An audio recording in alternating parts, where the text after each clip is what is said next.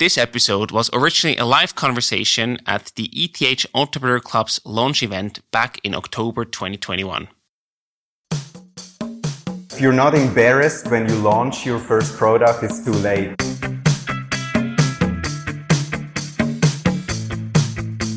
Welcome to the Swisspreneur Show, a podcast about startup stories and learnings from experienced entrepreneurs.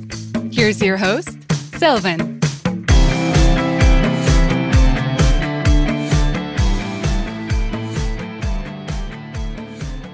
Pascal, it's such a pleasure to have you here today. Thank you so much for taking the time. Thanks so much for having me. You studied business in St. Gallen, New York. So we wonder, back in 2000, what did the young graduate student Pascal want to do with his career? Yeah, I was definitely ambitious. I guess I went to the wrong university, I must say that, HSG instead of ETH.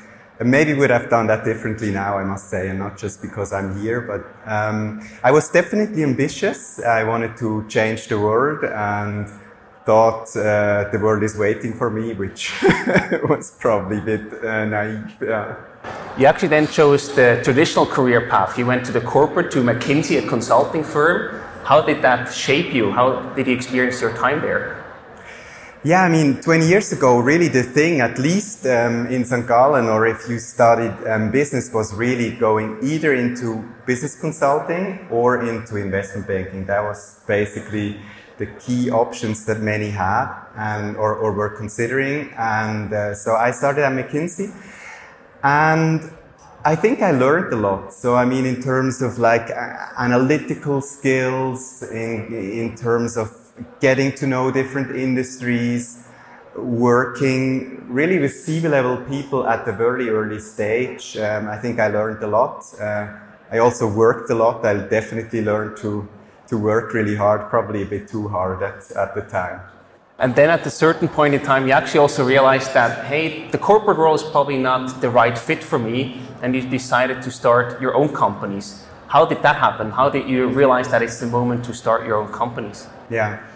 No, I was always very interested in entrepreneurship. So that was something that was fascinating. And after a few years of working at the corporate, a professor from University Hospital of Zurich called and said they have a project in cardiology where I would be interested in joining as a first team member. And that was then super easy to just say, yes, that's the moment to enter the startup scene.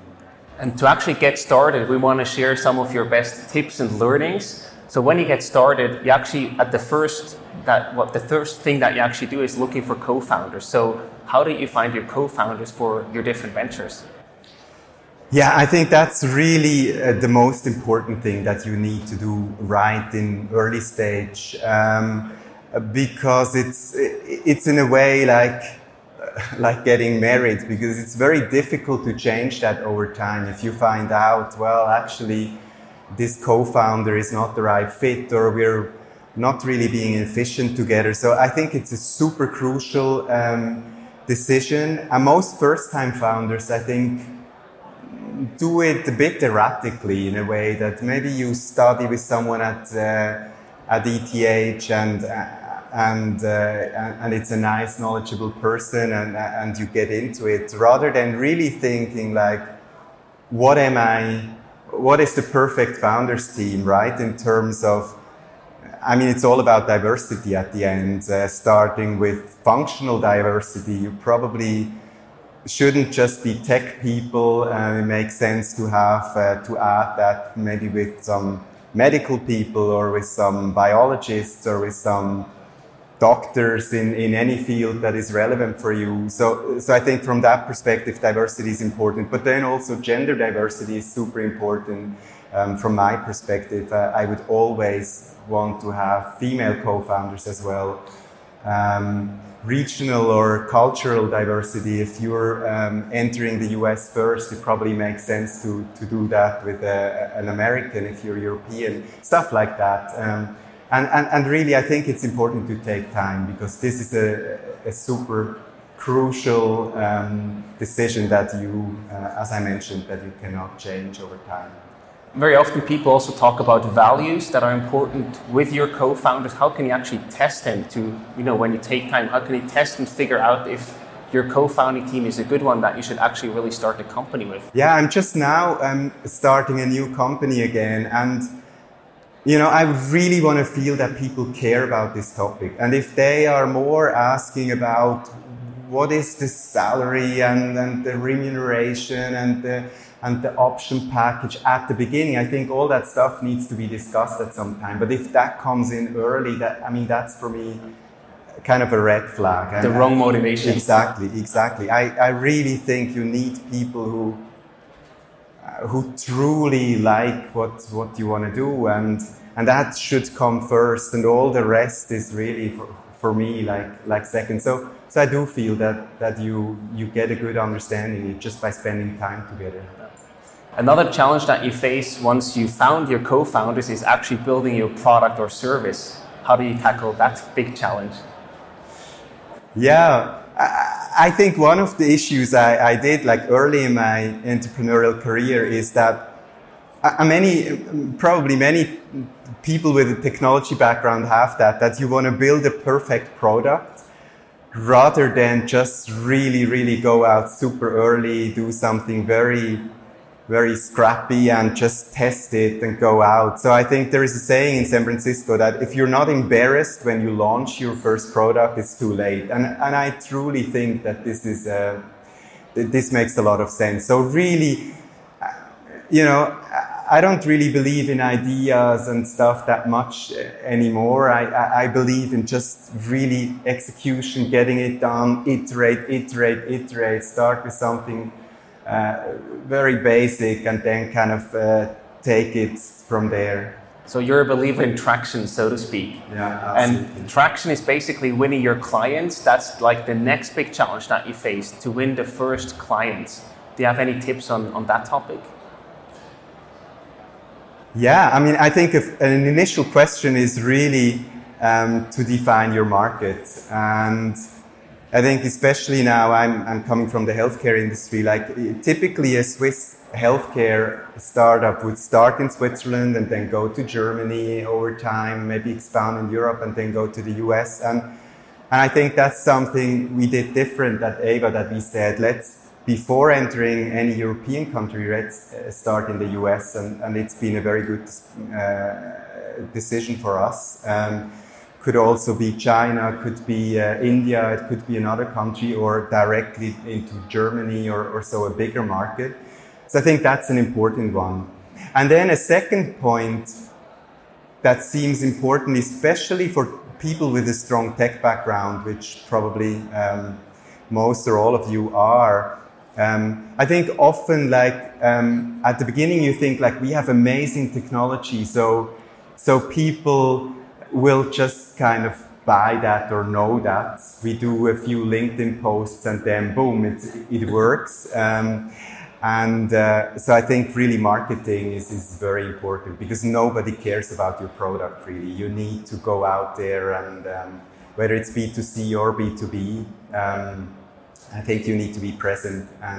And then obviously if you do a B2B business, it's different in terms of going out there than if it's B2C. But yeah, you need to go out, I think, talk to your customers. Right. And going out also costs a bit of money, so you also need to fundraise, most likely at a certain point in time, if that is your goal. You also have a few lessons to share on that topic. Yeah, we have a lot of discussion about that, and obviously fundraising is a big one. If you want to build a unicorn, you need to raise a lot of funds. I think if you look at the typical Nasdaq IPO, it's probably 5 to 7 rounds, a few $100 million at least dollars being raised, some even billions, and typically this is a process that takes a long time. So sometimes if I talk to kind of startups who say, I need a few million and then we'll be break even and things will be good ever after, I don't really believe that. I think it's really, especially if you're successful, you will go through many rounds. So I think it's important to understand valuation You don't want to get too much diluted within a specific round. So there is a whole thing we're actually doing. That's why I was smiling. We're actually doing a masterclass about exactly that topic, which will be on Swisspreneur, probably coming out over the coming months. So there will be a lot of insights about that. But one thing, I mean, coming back to traction, I think really that's the nice thing, that you don't need a lot of money for many things, right? Especially if it's software, but even hardware. You can do with all these rapid prototyping stuff, you can do so much and start really go out there and iterating, build traction before you really raise any money. And the discussions with investors are so much easier if you have traction than if you don't. So I would really kind of start to build something very low cost and only then, once you see traction, and go out to raise money. I think that's a wonderful tip to set the focus right. We talked about your corporate career real quick. You know, when you joined the startup world, you probably also had to make some tough trade-offs. I can imagine the first one, pretty obvious one, your salary. You know, working at McKinsey and eventually becoming a partner there would have meant big dollars. Working for your own company, starting your startup, probably not that big dollars when you're operationally active there. Was that a challenge for you, or how do you solve and handle that? Yeah, I mean, I'm not so interested in money, I must say, and I think this is a different discussion if you were in other parts of the world. But I think in Switzerland and probably many Western countries, we are in this kind of nice situation that whether you earn $100,000 or $500,000 or even more, it doesn't really make a big difference. At least not to me. And frankly, I don't live differently with 100,000. Than with 1 million. So for me, this was never an issue to just live with relatively little money, but do something that you truly like. I mean, that's for me what makes me happy. It's not a big car or a nice house or whatever. It's really doing stuff where you think you can really make a difference. And then you know why you get up in the morning. Exactly. Did you also have to make any tough trade-offs with your social life? Because as a startup entrepreneur, you also work a lot of hours in your own company. Yeah, I mean, it's more than 40 hours, but I really try to kind of balance that. I'm in this startup world now for almost 20 years, and for me, it's not, you know, some people sometimes, especially first-time founders, they say like, you know, I'm going to work day and night, and then like in 5 years, I'm going to do an exit, and then I will have a lot of money and just go whatever to the Caribbean and be happy. And I think that's a naive concept, at least for me. It's really the destination and not the. It's really the journey and not the exit that I think counts. So to make a long story short, I really think you need to keep living even if you do a startup. I think it's wrong to just go all in and not care about your friends, about your partner, about your family and stuff. I really think you need to have some form of balance, but it's probably not a 40-hour balance, but maybe a 50-hour or sometimes 60 hours, even worse at really times where a lot of stuff is happening. But I think you need to really kind of find this balance. Water damage or a fire in the office building can mean the end of your startup if you're not properly insured. Whether I'm just starting a new company or growing fast, the topic of insurance is often not a top priority. And that's totally fine. Yet, it's hugely important to be properly covered here. On a personal recommendation, I turned to the insurance broker WSR Partner with my first company. The advice is highly professional and completely independent. As an expert, WSR Partner understands the situation of my startup and obtains quotes from various insurance companies so that I can choose the best offer. They are paid directly by the insurance companies. There were no costs for me at all. Because we work with Alex and the team of WSR Partner, we offer you a free consultation. Get independent and professional advice, whether for startups or an insurance check for established companies.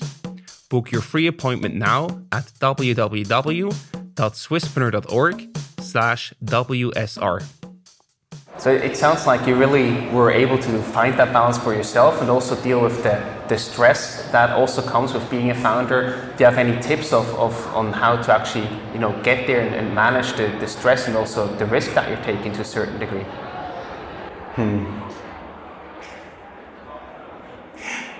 I think it's about not being arrogant and just say what I'm trying, I truly try to make this work, but we all know the odds are against you in a way, right, as a startup. And if you're not arrogant and true to yourself and, the way you treat other people when it's going up steeply, they will treat you when it's going down steeply, and all that stuff happens, especially in the startup world, probably in general, but definitely in the startup world. And if you're humble and nice to people, I think it's okay to fail. And I have failed, right? And I've had many difficult times. But if you're, just true to yourself and nice to other people, I think it's not a problem at all. Are there any non-negotiable rules that you followed where you said, I'm not going to sleep less than 7 hours or 8 hours, or I'm always going to have dinner with my family? Were there any of those rules that you strictly followed to keep a good balance while working as a founder? No, not really. Maybe I should. Well, it seems to work out pretty well for you so far. No, I'm quite flexible. I mean, I do try to kind of live relatively healthy. Don't have that much time for sports at the moment, so I eat relatively healthy, vegetarian, always being vegetarian, do sports, use my bike whenever I can, don't have a car. So small things like that, take the stairs and stuff. Maybe I have some rules that I try to just kind of incorporate, but at the end of the day, I'm flexible. So if it's just a few hours of sleep, or whether if it's a big fatty, greasy pizza like you love, it's totally fine. I totally support that. So now we sort of talked about the challenges of starting your own company, the challenges that you have to solve when you start your own company. But of course, there's also the other side, the highly rewarding side. Yeah. So at one point you already mentioned, you really know why you get up in the morning. It's really rewarding work. Can you elaborate a bit more on what makes it so rewarding working or founding your own startup company? Yeah, it's really, I think, working on topics that you truly care. I would never do a startup where I would just be in for the money, like if everybody says, now you should do a foreign exchange platform on blockchain, whatever, because you can make a lot of money on it. If you truly care about that, perfect, go for it. But if you say this sounds like an area where I can make a lot of money, I don't really care about FX trading, whatever, right? You're probably not at the right thing. So if you work on stuff that you truly like, I think it's, at the moment I'm starting a new company, and it feels like holidays in a way. It's just cool to get smart about that stuff, talk to everybody, start building stuff, and I really like it. And obviously it would be naive to probably say it's just nice, but yes, this liberty and working on relevant topics is really something that is super, super cool. Maybe for people who haven't found that calling yet, that, the thing that they're really passionate about, how does that feel? When do they realize that they actually found their passion or their calling? Can you describe that feeling? Yeah, I mean, I guess some people call it the flow, and probably everybody knows it, that you're just, there are phases where everything you need to do, even the smallest thing, right? Writing an email, whatever, right, just takes you energy, and you're like, oh, I need to write this email to this person, right? Or you constantly behind people, and then the opposite of it is really this kind of flow where you're productive, you get things done.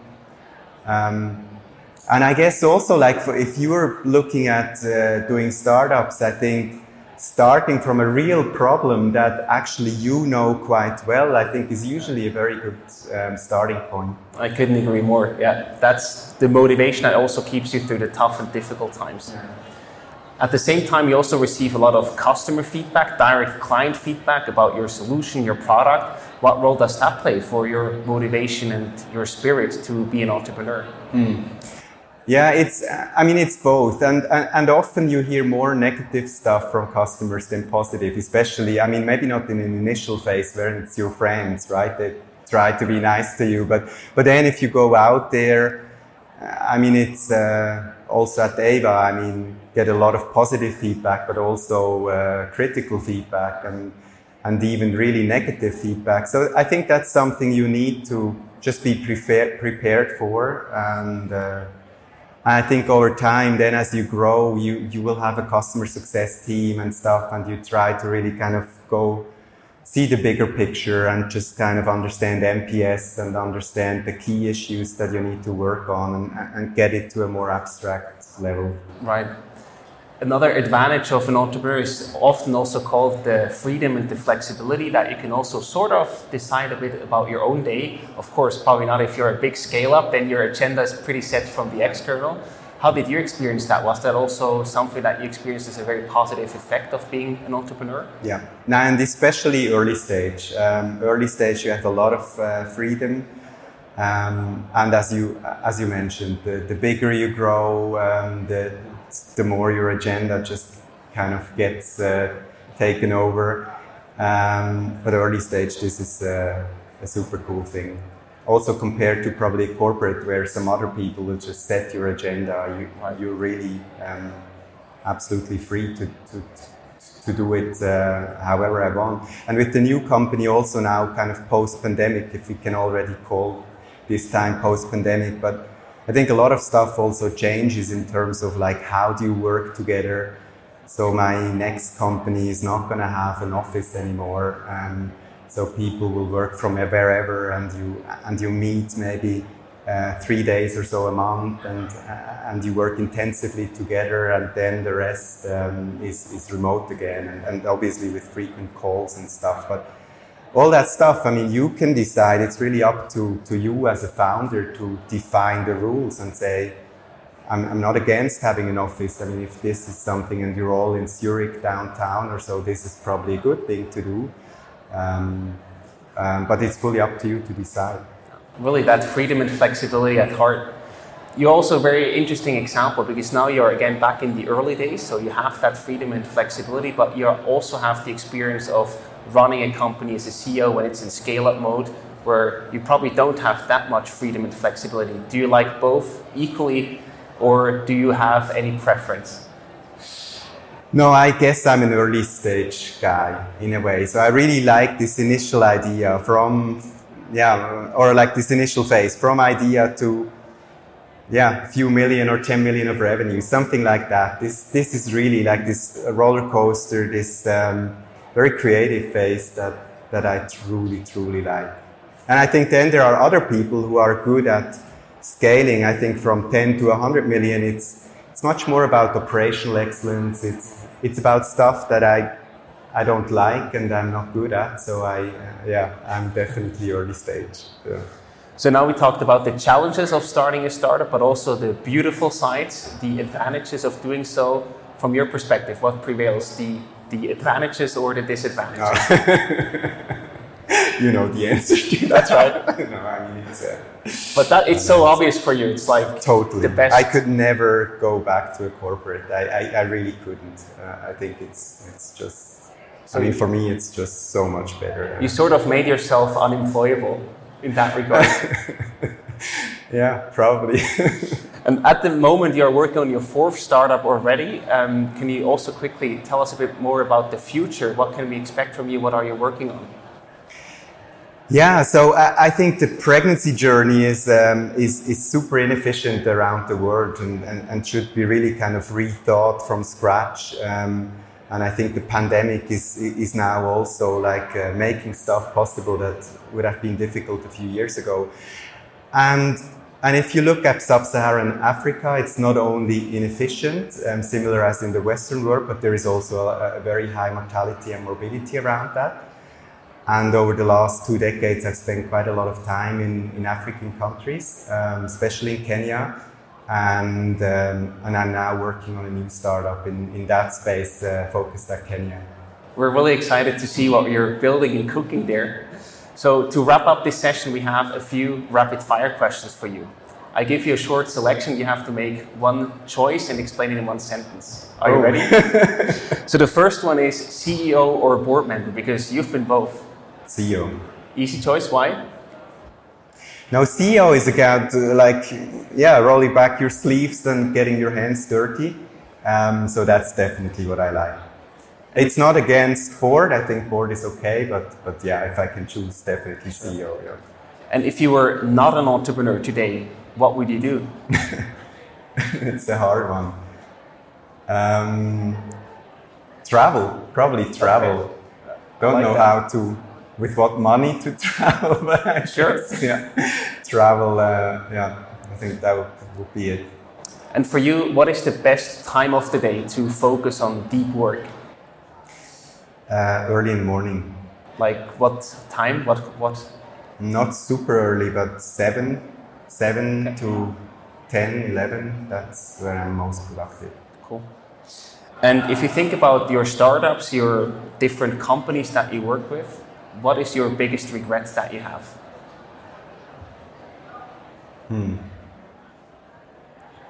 Well, I've made millions of mistakes, but I think this is also important to kind of move forward. Regret maybe that I haven't invested in some really cool startups from France. I was living once with Kaspar and Copetti, one of the on-running co-founders. So considering that they are now valued at $10 million, it would have probably been a pretty good investment. I remember you said you didn't believe in the idea like many other people did not back in the days. It just seemed like I knew that Kaspar and David and the founders, I knew they are really, really good. So in that way, I very much believed in it. But the initial idea, it's true. I didn't think that they're going to take on Nike and Adidas. And also thinking startup-wise, what are you most proud of? I know we Swiss people don't like to answer that question, but I think it's... No, but I think it's really making a difference for your customers. I think that's really, and just getting feedback from people who said like, thanks to you, I became pregnant, or I had, I saved a life in terms of the previous companies I built and stuff. I think that is really, really cool. I think that's the perfect sentence to end this conversation. Entrepreneurs really can change the world. Pascal, thank you so much for being here. Thanks a lot. This episode was brought to you by Swisspreneurs' main partner, Klara Business, the digital all-in-one solution for small businesses. Managing internal processes manually and on paper wastes an incredible amount of time. That's why Klara digitizes everything, allowing you to focus on what really matters, your core business. Go to klara.ch to find out how your business administration can be simpler, faster, and more efficient. Again, that's klara.ch.